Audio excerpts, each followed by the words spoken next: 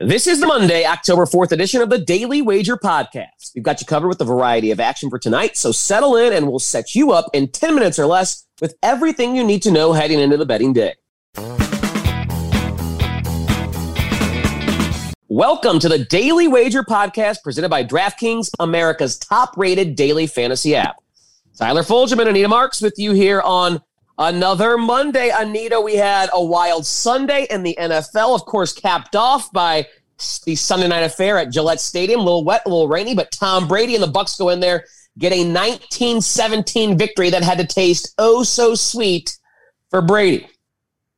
Yeah, but oh so close. The Patriots to upset, the homecoming.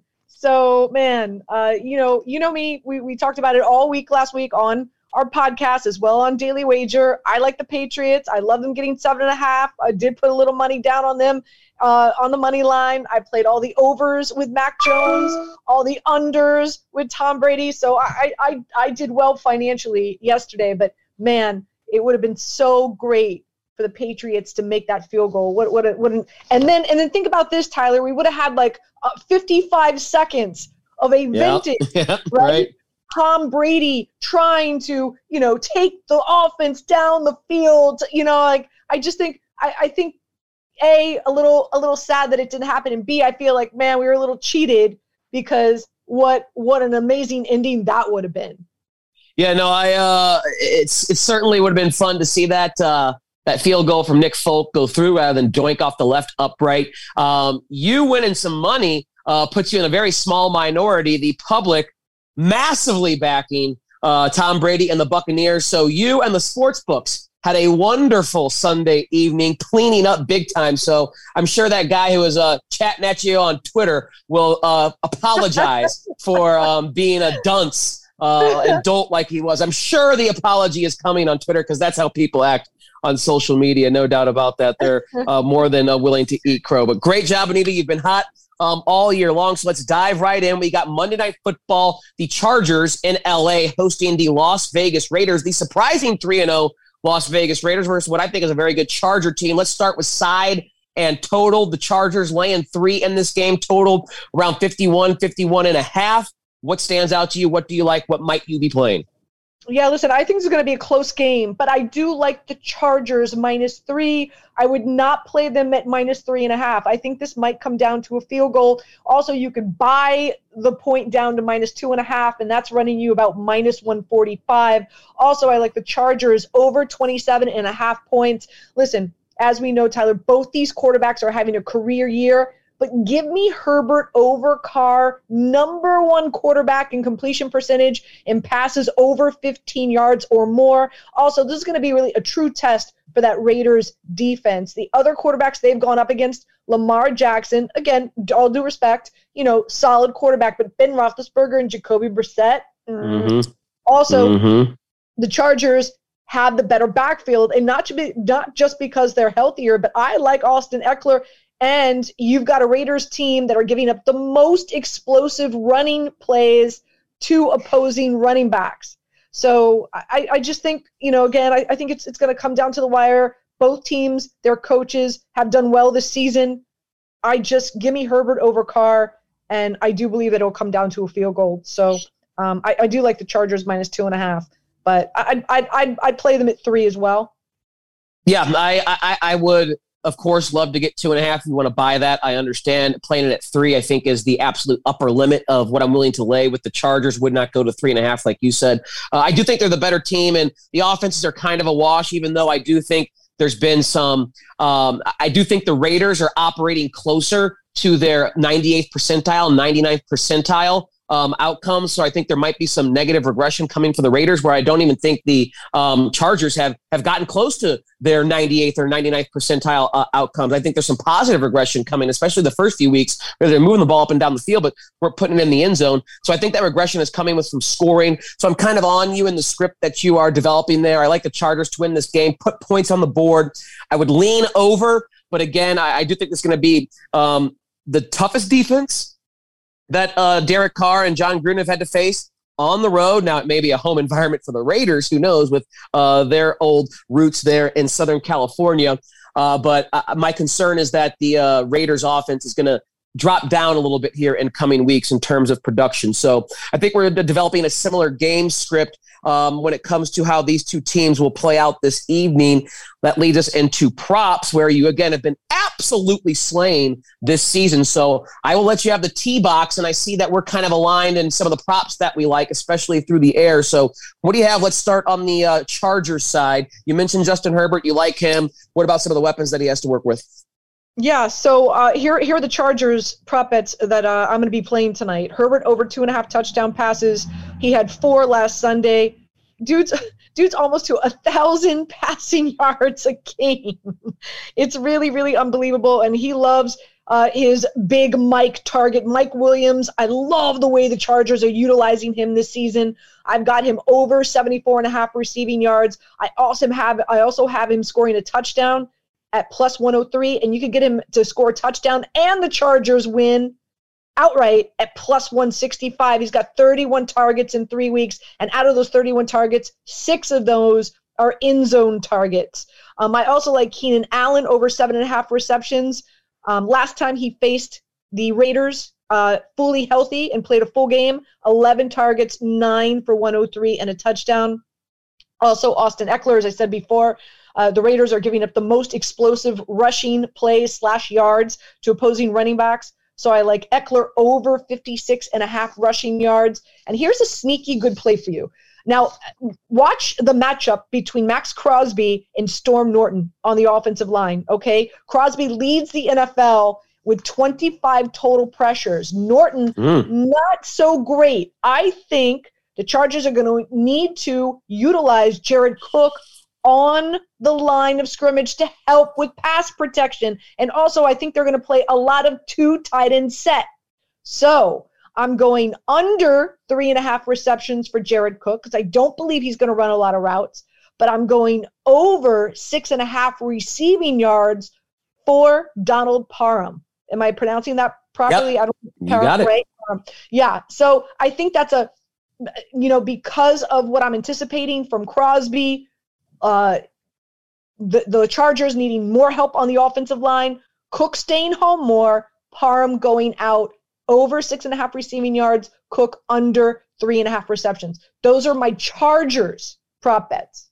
Yeah, Big Donnie Parham is he's a weapon that a lot in the fantasy community want to see get used more often because he's literally 6'9" as a tight end. He's like LeBron James size.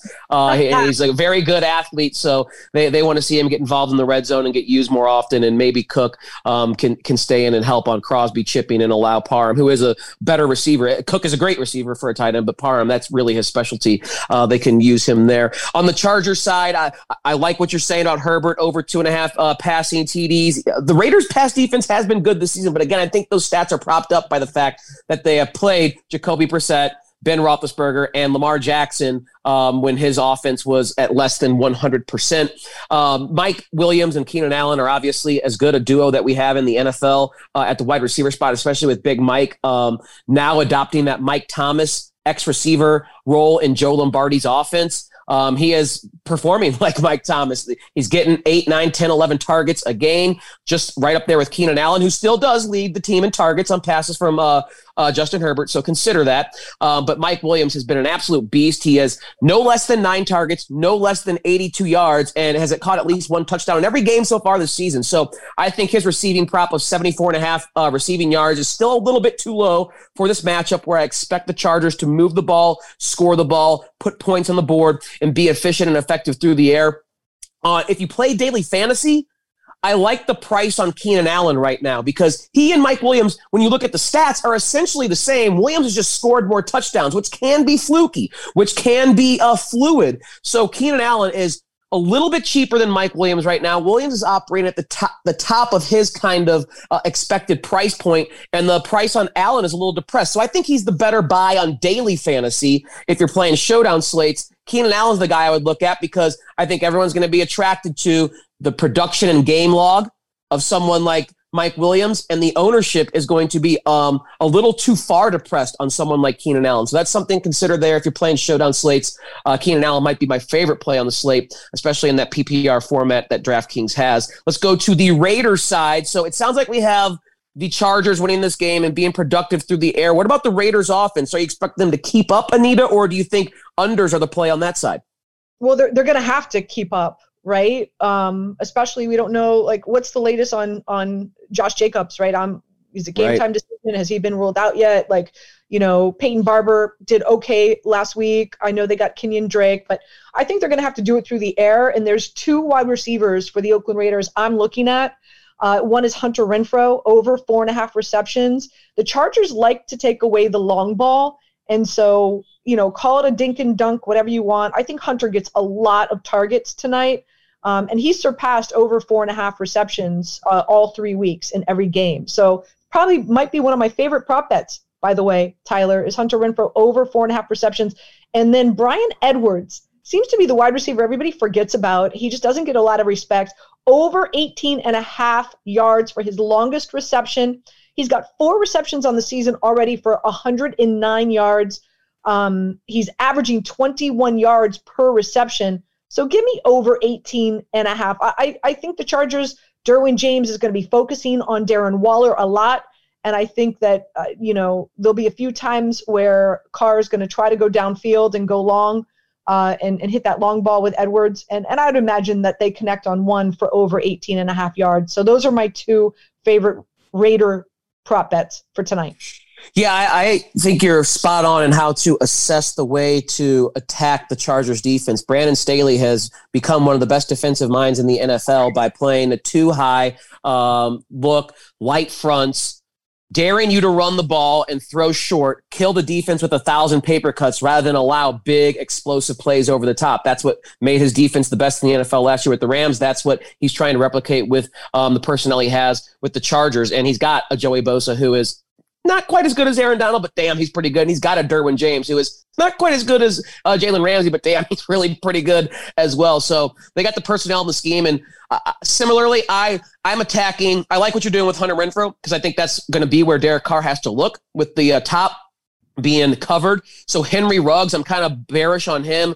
Under 44.5 yards. I don't think he's going to connect with those big plays, and that's usually where they try and get him over the top. I think the same is kind of Bryan Edwards deep over the top, so I'm a little bearish on him as well. I know you like maybe one play going over 18.5 yards, but I do think the way to attack this team is going to be with Darren Waller and Hunter Renfrow, short and intermediate stuff.